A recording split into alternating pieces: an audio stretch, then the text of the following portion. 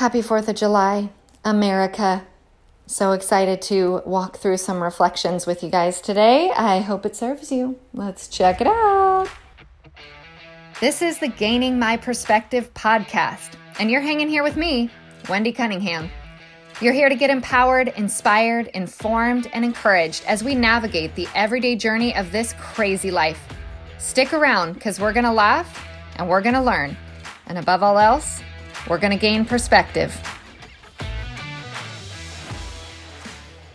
You look good. You look good, America. Oh my goodness gracious. You know, I have not always been an outrageous patriot. I remember having a conversation with my mom on my front porch, 2 years ago. She's always been very patriotic. Easily 68% of her wardrobe is red, white, or blue, or both, or all. American flags, all the things. And I remember having a conversation with her where she perceived me to be unpatriotic. And I couldn't really argue.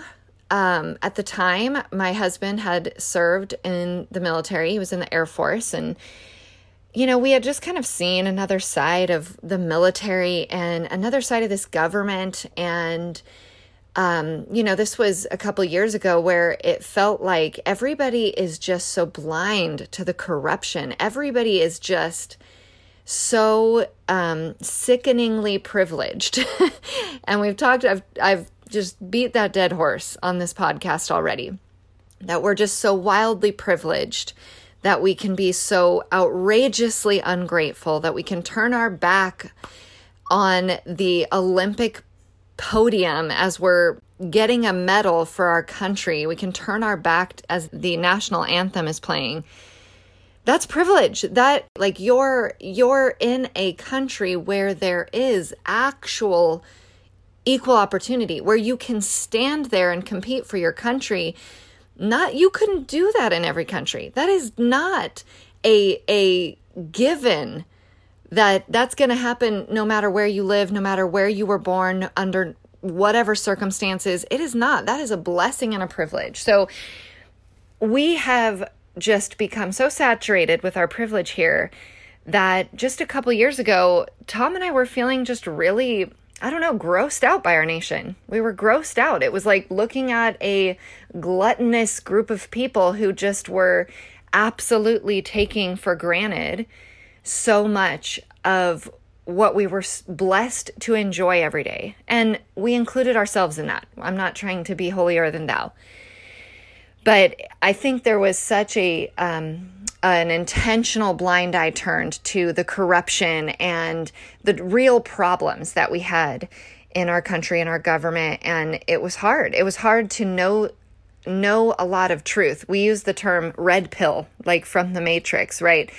Tom was red pilled when he was 16 years old. He was kind of clued into the inner workings. He went back and reevaluated history and looked, and he read all the philosophers that the left loves, and he swung all over the place. He read Karl Marx. He did all the things, went back and reevaluated and critically thought out all of these concepts that our world is really struggling with right now, while people like me, the majority of us, were in high school worried about boys or girls, going on to higher education, worrying about, just getting through, partying, how to cure our hangovers. I graduated college with, high honors, and learned zero things. I took my indoctrination, tucked it in nice and close to my heart, and met Tom. and he, the conversations we had early in our relationship were really funny because he's like, he went to community college. He was in a band. He did 2 tours of the US, recorded some music. And he's like, all my friends went to college and came back and they all wanted to work for nonprofits. Like they went to college, a lot of them sons of farmers, and, we lived in a rural area in Northern California, and, came back really hating capitalism, really hating the very privilege that sent them to college to drink and not have to worry about, paying their college debt off. And he found this so interesting. What's wrong with profit? What's wrong with success? Why are my friends that are going to college coming back and really hating on, the American dream, so to speak, the thing that just a couple decades ago we really cherished and treasured in this country as the thing that set us apart from every other country, the place where you come and you can make any dream you have, you can chase it. If you have a work ethic, you can have the white picket fence in the house and the yard and the dog and the wife and the things. But the beautiful thing about 2020 and now 2021 is I believe there was an awakening, and it has been harsh. It's been a hard pill to swallow, and it has been hard and fast. We lost a lot really fast, and it was under the most perfect circumstance where so many of us would give up these liberties so willingly under this guise of safety. Be a good person, you can really feel really good about yourself if you give up your liberties for these reasons. Any other reason, none of us would have done it. None of us would have fallen for it. So there is a benefit. There is a good that has come out of this last, year and a half. And that is this awakening where people have this renewed sense of patriotism, myself included, this new appreciation of how good we have it here, how good the opportunity is here, how much we have to take for granted, how much privilege we have to scoff at, how much, blessing we have to turn our back on. There's been this awakening, and it's bittersweet. I'm glad for it. I'm happy that it's happening. But I will say last 4th of July, in the midst of 2020, living in Middle Tennessee, we weren't very shut down, although I will say it was kind of at the peak of our shutdown, if you will. We still had our 4th of July party where, it was outdoors, all the things you can think. And a lot of people here don't care in the same way that people care in California or in New York or wherever.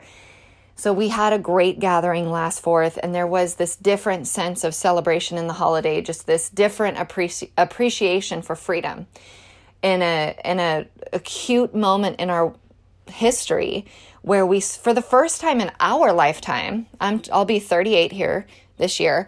In the first time in my lifetime, I really had my freedom pinched on and taken a little bit, right? I've just been so blessed to not even have to think about it. And certainly I haven't had to fight for it. I know people who have gone to war, but not in the same way that my grandma knew people who went to war. Not in the same way, right? We have been blessed here in America for a long time, a long stretch where we've been really detached from the cost associated with the freedom we enjoy. And so last year, there was just a little bit of a different celebration going on. And I remember standing with my girlfriends in the backyard, and it was just about sunset, and the kids were running around with sparklers, and there was quite a lot of kids, and there was kind of smoke in the air from all the sparklers. And we just stopped and took a moment to take it in, and it just felt like a different time. It reminded me of what I would imagine the 50s to be like. Just this like good old American time, right? And there was God Bless America was playing on the radio in the background, and I have this video of about 30 seconds. I watched it the other day as just a reminder to myself of that moment. I'm so glad I grabbed that, because it was just this refresher of, man, this is worth preserving. This is worth having. This is worth celebrating. And it's not perfect. We're not perfect. America's not perfect. Our, founding, nothing is perfect. It's not about celebrating the perfection of our country. It's about celebrating the objective. It's about celebrating the spirit of what our country was and is and intended to stand for, and in my heart still stands for. That's the celebration. So last year it was just this renewed spirit of, gosh, freedom is good, and gosh, we really do want to hold on to that, and let's celebrate that. And then this year it was a totally different, spirit in my mind for me. Almost this like bittersweet, this like, oh man, are we really on the cusp of truly having to either lose or fight for these things we've taken for granted for so long. And I was standing at the sink washing some dishes just a day or two ago. My husband was making the playlist for our get-together because we're having our annual 4th of July party this year again. We had it. And we were making a playlist, and he played the Jimi Hendrix National Anthem. And if you've not heard it, you should go take a listen to it. And it starts out, you recognize the national anthem, and then very quickly it kind of disintegrates into this kind of chaotic sound, very obnoxious, ugly sounding music, guitar, brilliant, but ugly. And then it comes through at the end and kind of finishes up beautiful again. And my daughter, was like, why is he doing that to the song? Why is he ruining it? And asked some questions. Of course, I didn't know the history behind this version, this rendition. And my husband explained to my daughter that this is Jimi Hendrix and, praised him for all of his musical genius, of course. But he said specifically this song, this recording, this rendition of our national anthem was played at Woodstock. And Jimi Hendrix was in the hippies movement, right? He was a part of this kind of switch in our culture that I think is now, I think it had some merit in its beginning of peace and love, but it has been one of the largest slippery slopes to deception in my eyes that has resulted in now where we sit as a country so divided and so off base of what this country actually was about and founded on, and what it means to be patriotic and what our flag means. All of these things I feel like kind of started in this slippery slope of division that was happening at the end of the 50s and through the 60s and beyond. But he was talking about Jimi Hendrix went to war. He was in the Vietnam War, which of course I didn't know that. And he comes back and he plays this song at Woodstock. And in this just kind of really interesting moment in history. And he did that on purpose with the music, obviously, to kind of show that we start beautiful, and then there's chaos, and there's a lot of ugliness in our history, in America, in what we try to do and how we failed trying to do it, and our imperfections and just the flawed nature of humanity. There's a lot of ugliness. There's a lot of failure in that. But then in the end, it flips back to this beautiful finish of that song.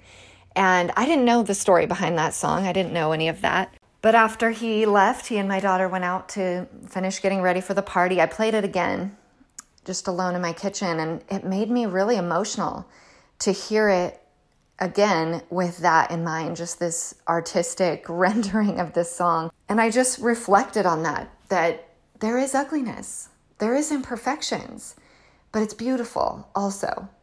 And even the imperfections and the battle and the goal and the journeying towards being better, towards getting it right, towards improvement, that journey is imperfect and flawed, but it's beautiful. It's beautiful. And even just in its attempt, even in that attempt of humanity trying to make it better and trying to do right and make corrections and fight for what they believe in and fight for success and fight for freedom and liberty and all of these things, I thought that's just really interesting. And I was pondering that. And then, of course, on the playlist, we had 2 songs come out this 4th. Aaron Lewis, is that his name?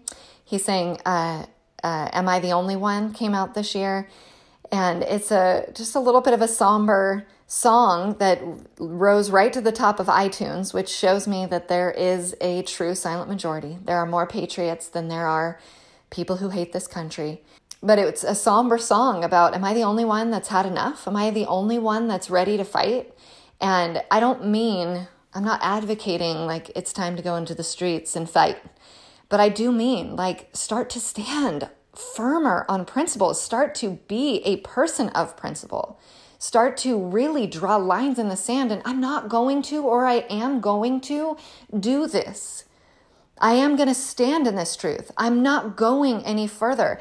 And I think of it, Heidi St. John out of Washington, she's running for Congress, just an amazing woman out of Washington State, a homeschool mom of 7 children. If you think she may or may not be capable of going into Congress, I think that qualifies you immediately to go right on into Congress. But I was listening to her speak earlier this year, and she said, oh, this year people keep coming up to me and saying, Heidi, we got to hold the line. We just got to hold the line. And she said, you want to hold the line here? This is where you show up to hold the line? We're late. We're late to holding the line. We need to move the line back. We need to gain ground with the line. This is not where we show up to hold the line, guys. We got to gain ground back. So things like, I'm not going to participate any further down these, grabbing of our language, our vocabulary, and twisting it. I know what racism means. You can't tell me there's a new definition for racism. I'm not playing the game. I'm not going there. So if you're going to call me a racist, it's not the word I know racism was originally intended to mean. That's not what you're saying to me. That's not what you're calling me. I'm not going to go along with the newspeak, the Orwellian newspeak that's going on, where we're taking words, we're shifting the whole meaning, and we're using them as weapons. I'm done with it. I'm moving that line backwards. I'm not coming into agreement with this. Same with gender. There's a boy and a girl. I'm not coming into agreement. Maybe you can now call me a bigot or a whatever, but I'm not going to come into agreement. I'm not holding the line here. I'm moving the line back to where it belongs. That's my stand. I invite you into that. I invite you into that fight. So when I say, is it time to fight? When I hear that song, am I the only one willing to fight? That's what I mean. That's what I hope he means. That just fight in your principles. Fight in your values. Fight in your standards. Fight for what you know is true, right? Not my truth, but the truth, capital T. The truth of God, the truth of the Lord. Stand on that. Pull the line back closer to that, because we're so far off from that. And then the other song that came out, Toby Keith, God bless his heart, he's still alive, still kicking. This year he came out with Happy Birthday America. Happy Birthday America, whatever's left of you, is one of the lyrics. Just this really, both of these songs really captured my spirit this year of just feeling a little somber. Not quite in a celebration mode, but a little bit in a preservation mode, if you will. Just really shifting and recognizing there is a fight ahead of us. I think it might get worse, maybe much worse before it gets better, but it's worth fighting for. It's worth standing for. We had a great barbecue last night. We had, probably 80 or 90 people come over, 50 kids. Had that moment of sparklers again at dusk. Had a 20-minute long fireworks show. It was just phenomenal. Excellent playlist. All the things. It was just a beautiful day. All these groups of people from church, some of my husband's clients, some friends we've met from softball, baseball friends, all these worlds colliding. A lot of the people that came didn't know each other, and I just love those moments. It's like America, right? People from California, people from Tennessee, people from Ohio, people from Nevada, people that just recently moved here, people who moved here when they were younger, people who've lived here all their lives, just this melting pot of people who didn't know each other, who came together to celebrate, to share a meal, and to spend some time, break bread together. It was just such a heartwarming, good old-fashioned American good time. But yeah, there is just this heaviness on the day. And so this morning, actually the other day, I was looking at, just what's the definition of liberty? What did our Declaration of Independence say? I started to read through the Constitution again, just to refamiliarize myself with the actual words, the actual intent. What was this country founded on? What have we been fighting for 245 years? What is there? Do we really want to hang on to it? What am I missing? And I encourage you to go back and look at the words and the context they were given historically. Don't fall for the newspeak, for the Orwellian garbage. Look at the words, look at the intention behind the words, and understand what this country was founded on way before its time. Concepts that were so far before its time, 245 years ago. We got it right. We didn't get it perfect, but we got it really close. I know you know these words, but this is the beginning of the Declaration of Independence. We hold these truths to be self-evident. It's obvious. These truths are obvious that all men are created equal. All men. Right there. Tell me this is a country founded on racism when before we've even hit the Emancipation Proclamation, before we even abolished slavery, we already knew the truth. We already founded this country on that it is obvious that all men are created equal. God is in this document.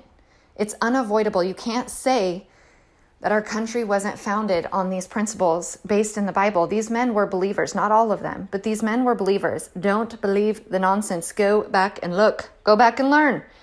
Read their journals. Read the historical documents. Read the Federalist Papers. Understand who these people were. Understand where their hearts were. They battled over this concept of slavery from the very beginning. It was not a question of whether or not slavery should exist. It was how do we eliminate it? It was never an argument of is it good or is it bad?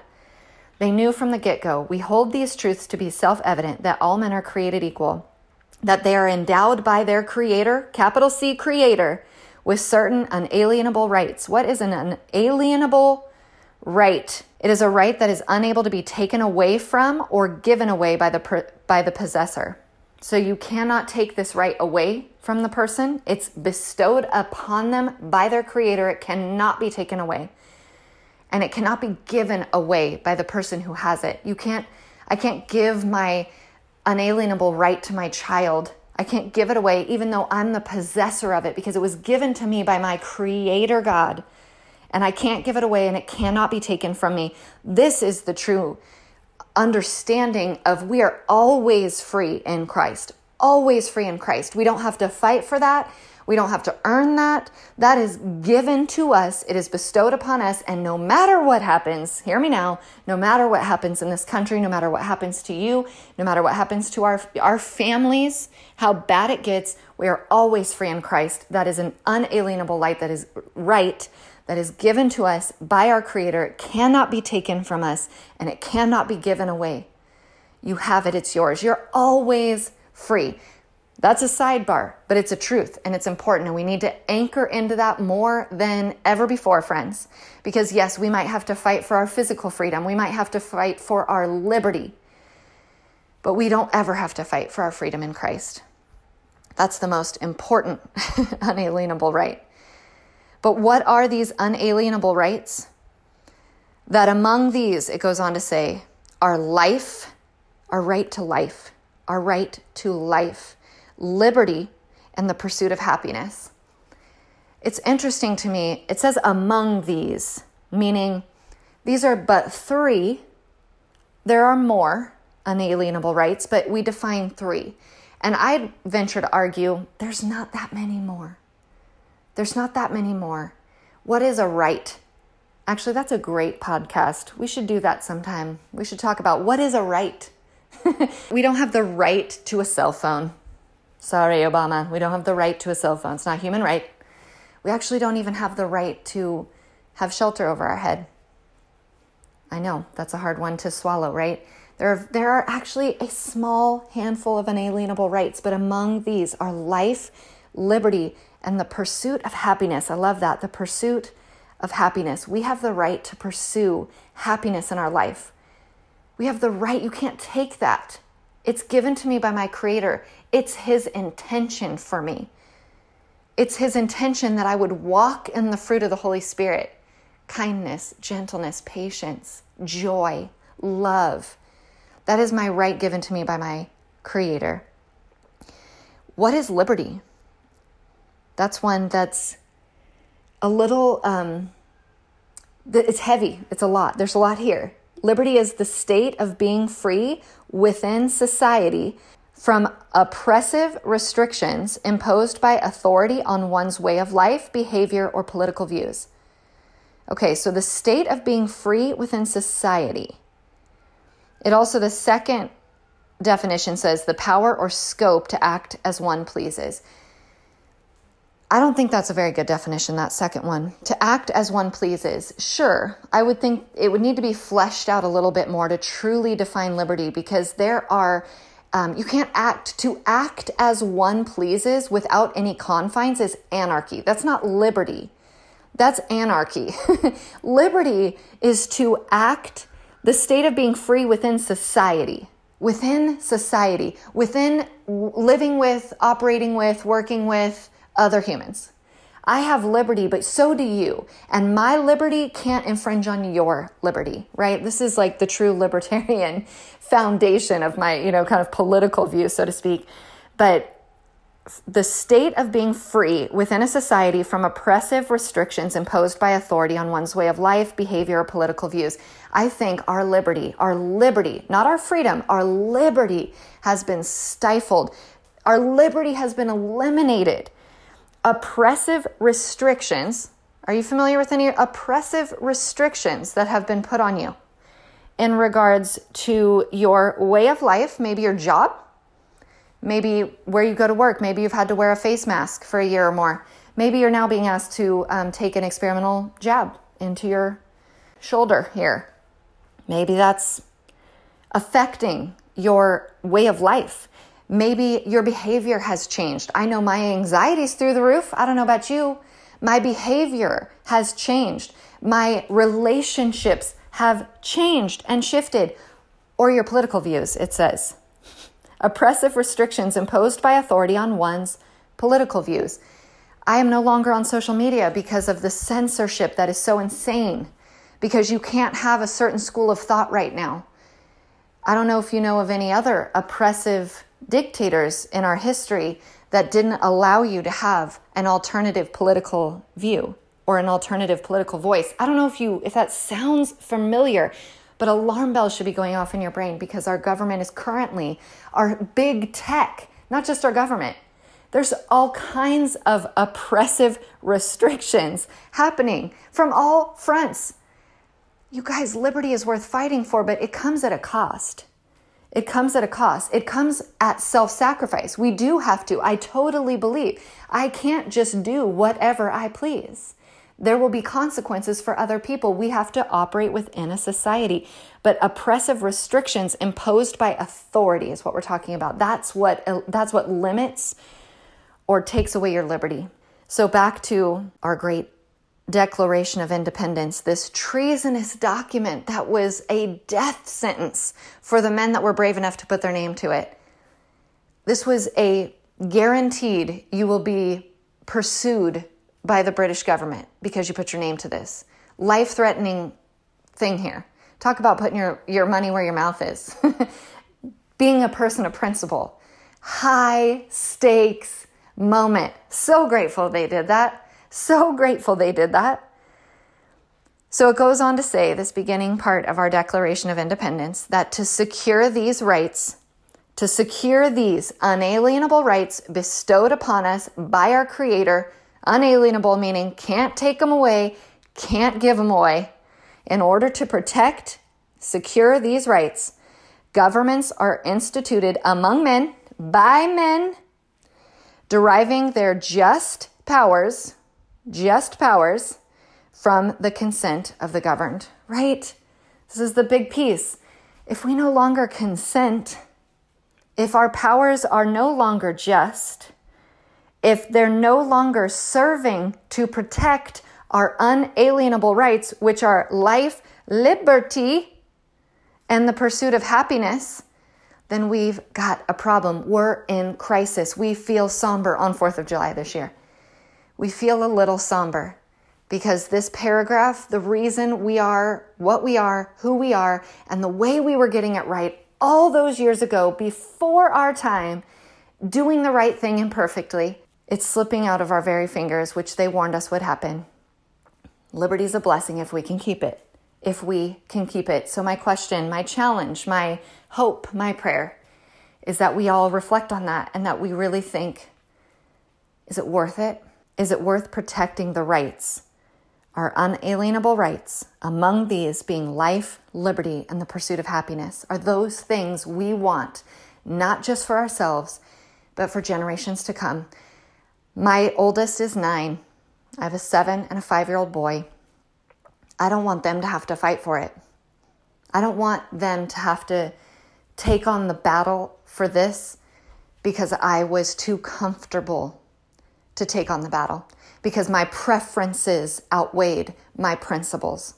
I don't want to kick the can, pass the torch to them so that that burden lands on their generation. I don't want to do that. I want to fight for it now.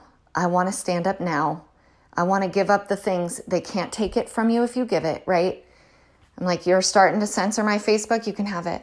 You're starting to take away my Instagram, you can have it. I don't need it. If I don't get to leave the country, oh well, I've been blessed to have traveled in my past. I would love for my child to see Italy, London, but if I have to get a jab to go on a plane to see those places, you know what? Heaven's better, and I want them there, and it's going to be way better than them not being able to see Africa or Italy or wherever else I would hope to take them. So that's my challenge for you this year. And as we celebrate and reflect on our nation's birthday, are we ready to stand up? Are we ready to be more firm in our principles so that our kids don't have to, so that our kids can go back to being privileged, so that they can go back to turning their back on the very blessings that have been bestowed on them? I hope they don't. I hope to raise up children. What do they say? That good times make weak men. Weak men make bad times. Bad times make strong men. There you go. I think we're in that little moment where we're having bad times, but it's going to produce strong men. It's going to produce strong men again. And I don't mean just men. I mean strong people. Strong, but I do mean men. I will say that. I do mean strong, masculine men again. I'm okay with it. These times are going to produce that. I declare it. I come into agreement with that. So that's my prayer, guys. I hope that served you. I hope you'll get down on your knees with me and continue to pray over that. Have a good one. Hey guys, thanks for listening. Don't forget to rate this podcast and tell all your friends. And of course, catch me over at gainingmyperspective.com.